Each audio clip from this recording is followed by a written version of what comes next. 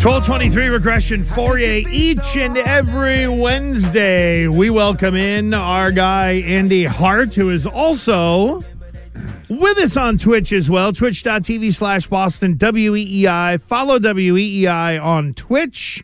We didn't move it around to where he can see us, but we can see him. Hart, good afternoon. Good afternoon. How's everybody doing? How's the old ankle? We're all right. Fauria took a little tumble. I took a fall. I took a massive fall, to be honest with you. I was just telling Gresh that since I've had my surgery, I fell off my crutches going down the stairs. I fell off my crutches going up the stairs. I somewhat slipped in the bathroom trying to go to the bathroom, and then I took a massive, massive tumble today just trying to sit back in my chair. It's been an adventure. So you're an old coot, officially. Oh, my Lord. And I have so many different devices to get around. I have my knee rover, I have my crutches, and none of them work well. Well, yeah, I mean, I'm gonna blame it on the machines, not the user. Operator error. No. Yeah.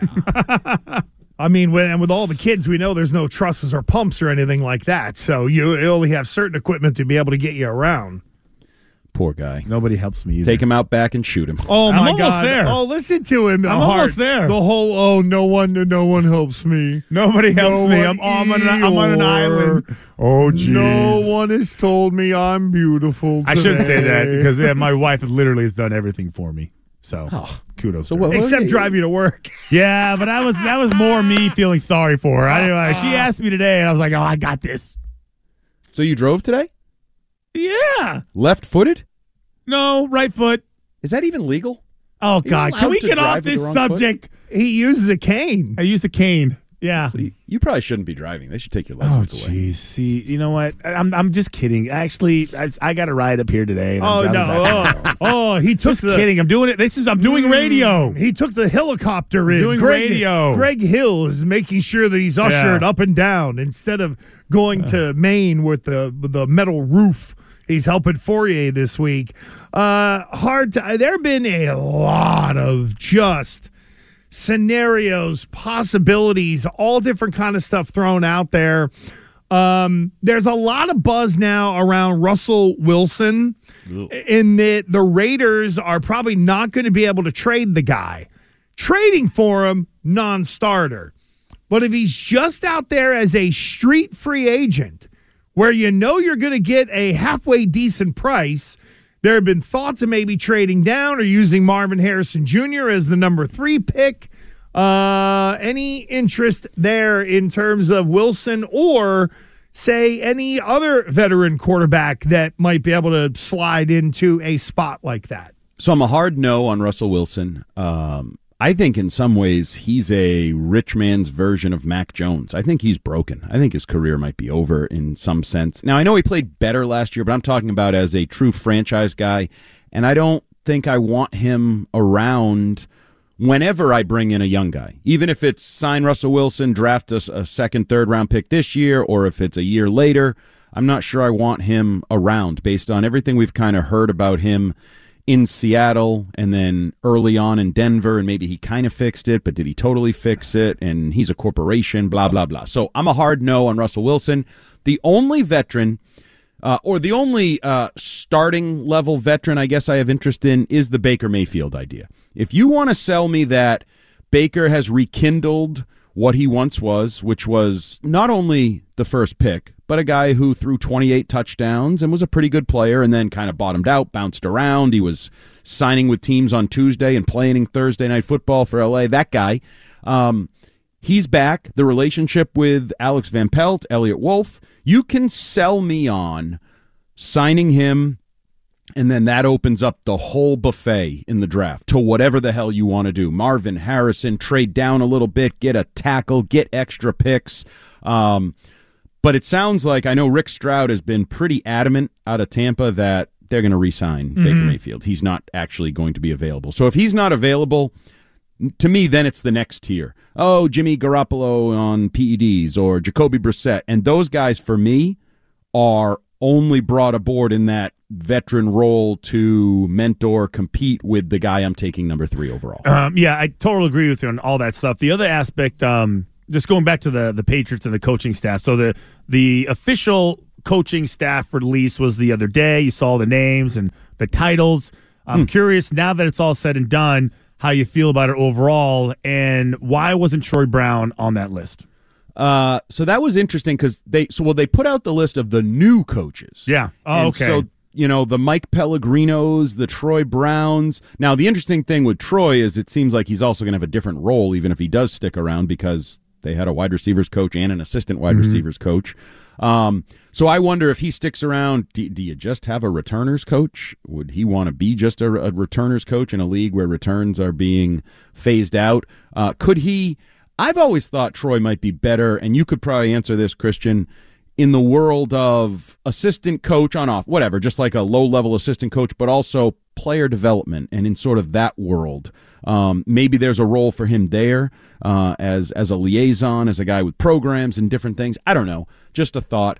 But no, the staff on a whole, like, don't you just read it and be like, okay, they have a staff. Like, I don't have a strong reaction one way or the other. I'm not a huge fan.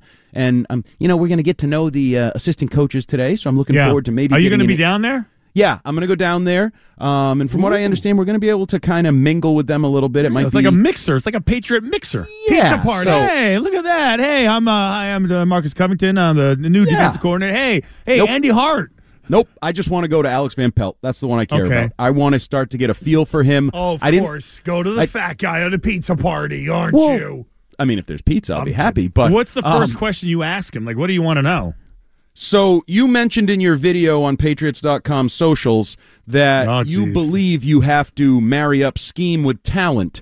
How do you do that right now when you basically don't have any talent and the players won't arrive until later in March and April? What exactly can you do scheme-wise right now? Hello? Well, and then Juju, Mr. Hart, and then he says, and then he looks at you and goes, "Oh, so you're telling me that Ramondre Stevenson and Juju Smith-Schuster have no talent?" Ramondre's good. Oh, that's what I would respond to that. I'd say your receivers, not named Demario Douglas, stink. And if you're building a scheme around them, then you're preparing to fail is preparing to fail. Yeah, I like Hunter Henry too. He's a free agent, not on the team.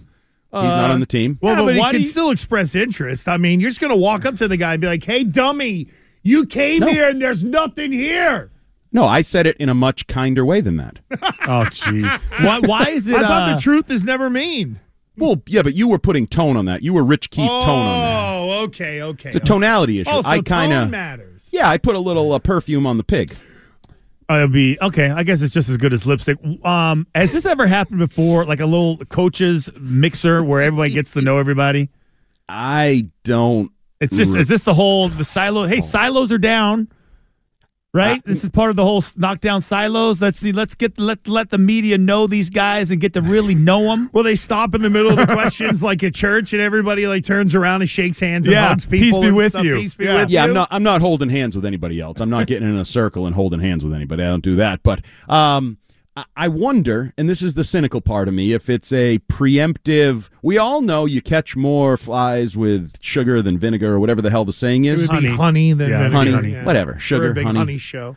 I just wonder, is it the some of these guys are going to be in roles where their units don't perform very well, and maybe if you like them a little bit or have a personal relationship with them, you'll be a little bit kinder with your analysis. Maybe it buys them a month or two of positive molding or coddling or whatever you want to call it, because, I mean, Alex Van Pelt is set up to fail, correct? Like, in all likelihood, this offense is not going to be good. Yep.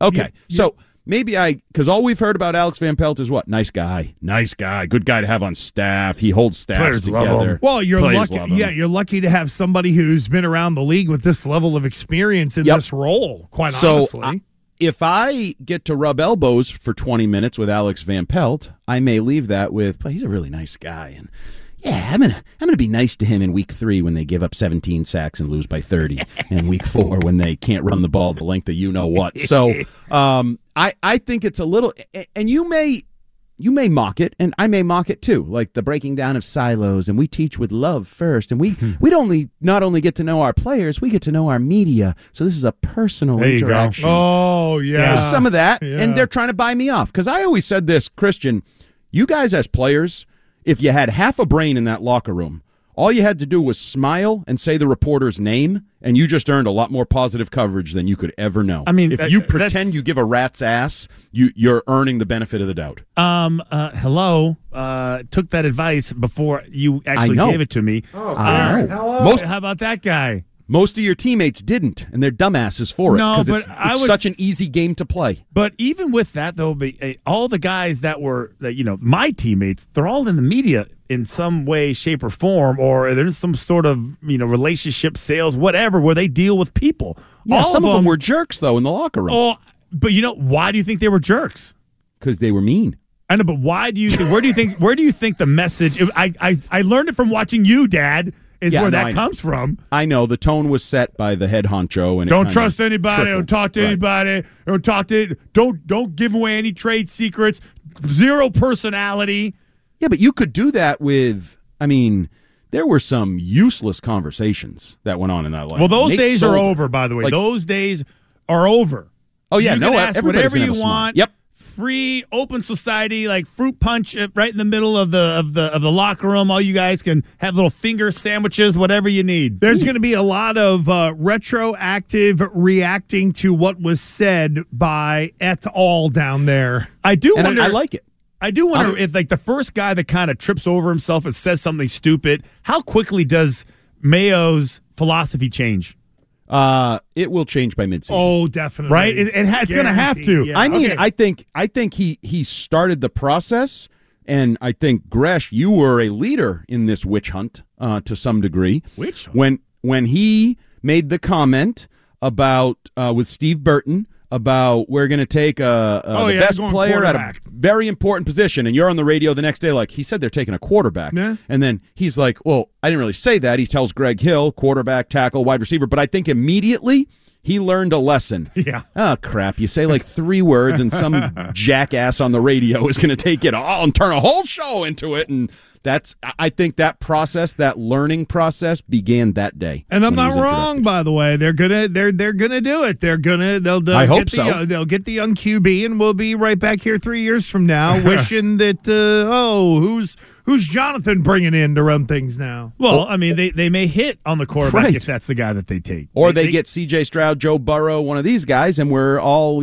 on Radio Row 3 years from now. Sure.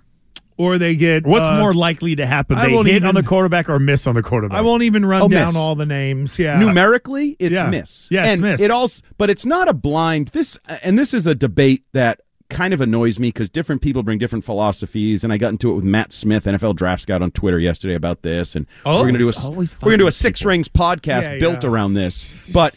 I'm the big meanie. It's okay that you're not tall. You don't have to take it out on the people who are tall. It's social media. You're supposed to respond. Christian, you did it a couple weeks ago when you pushed back on everybody wants a modern offense, and you're like, I know. What is modern? Isn't it fun when you push back on idiots? It is for like a second, and then I'm like, I got something else to do. Who is? Well, but then put the phone down and walk away. I do. Who is Matt Smith? Who is this draft insider? I don't even know who the hell this is. Oh, not Matt Smith. Matt Miller? Matt Miller. Yeah. NFL Draft Scout. How dare you besmirch Matt Smith? No, Matt Smith's my boy. Love him. Hey, if you were able to kind of rip each guy that is a Twitter scout, because there's so many of them.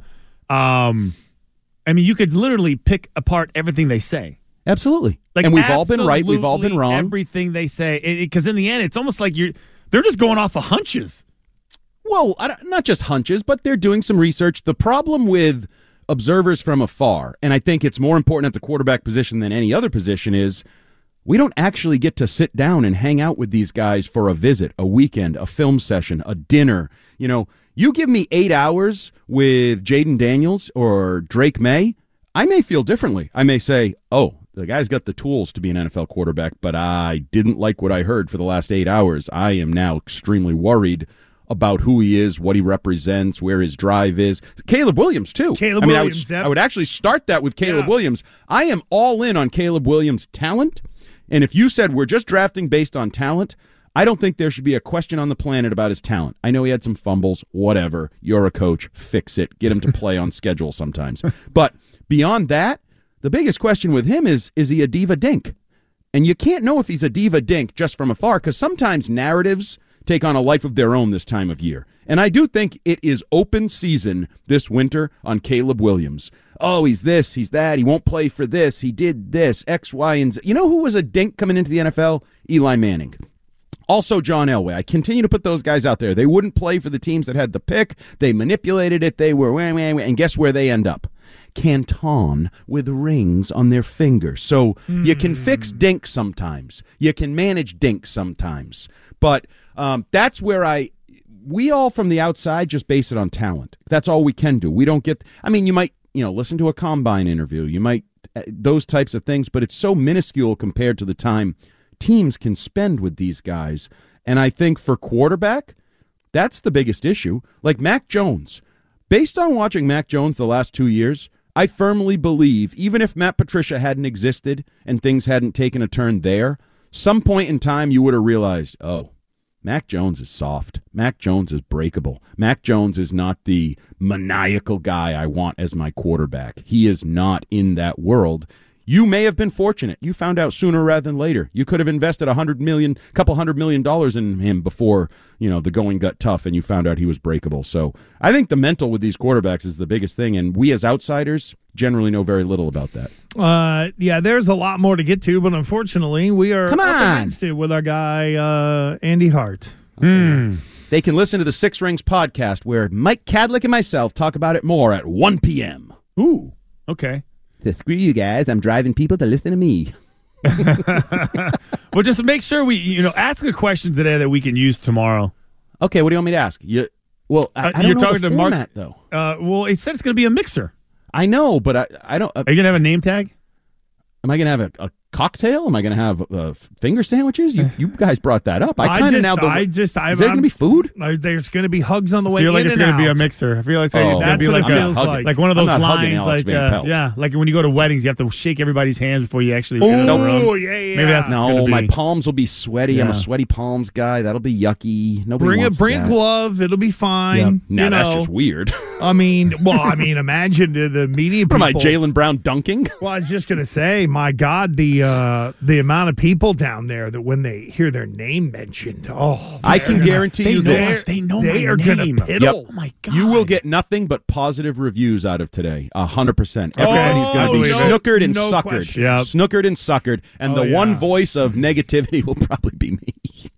No, they're going to win you over, too. They might. Yeah. They might. Unless he goes, I don't know. I got no idea what I'm doing. I'm surprised anyone even wanted me to be a coordinator.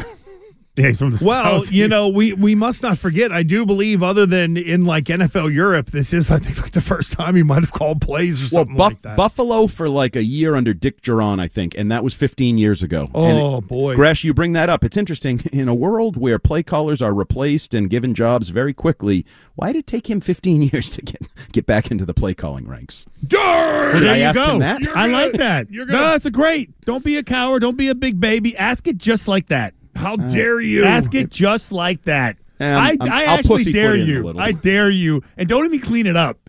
In a world where offensive play calling jobs are given out like candy, why did it take you 15 years? Yeah. Should you have just worn tight pants and said you knew Sean McVay? That's fair. Do you think your looks inhibited people from hiring you? I like his looks. He's got a dad look. If you brushed your hair differently and said you knew a Shanahan, would you have already been an OC? Do you regret never working for Sean McVay? Yeah, all that stuff. It would have been a fast track to being a head coach, not a coordinator. That's working right. for a first-time head coach. How tight do you like your pants? Yeah. Oh, I'm not asking him that. Again, another question I would like to hear. There we go. Andy Hart of WEEI.com and the Six Rings pre-post-game show podcast, all that stuff. The whole damn thing. There you go. All right, Hart, buddy. thank you, buddy. We'll see you. Good luck today. There goes our pal Andy Hart.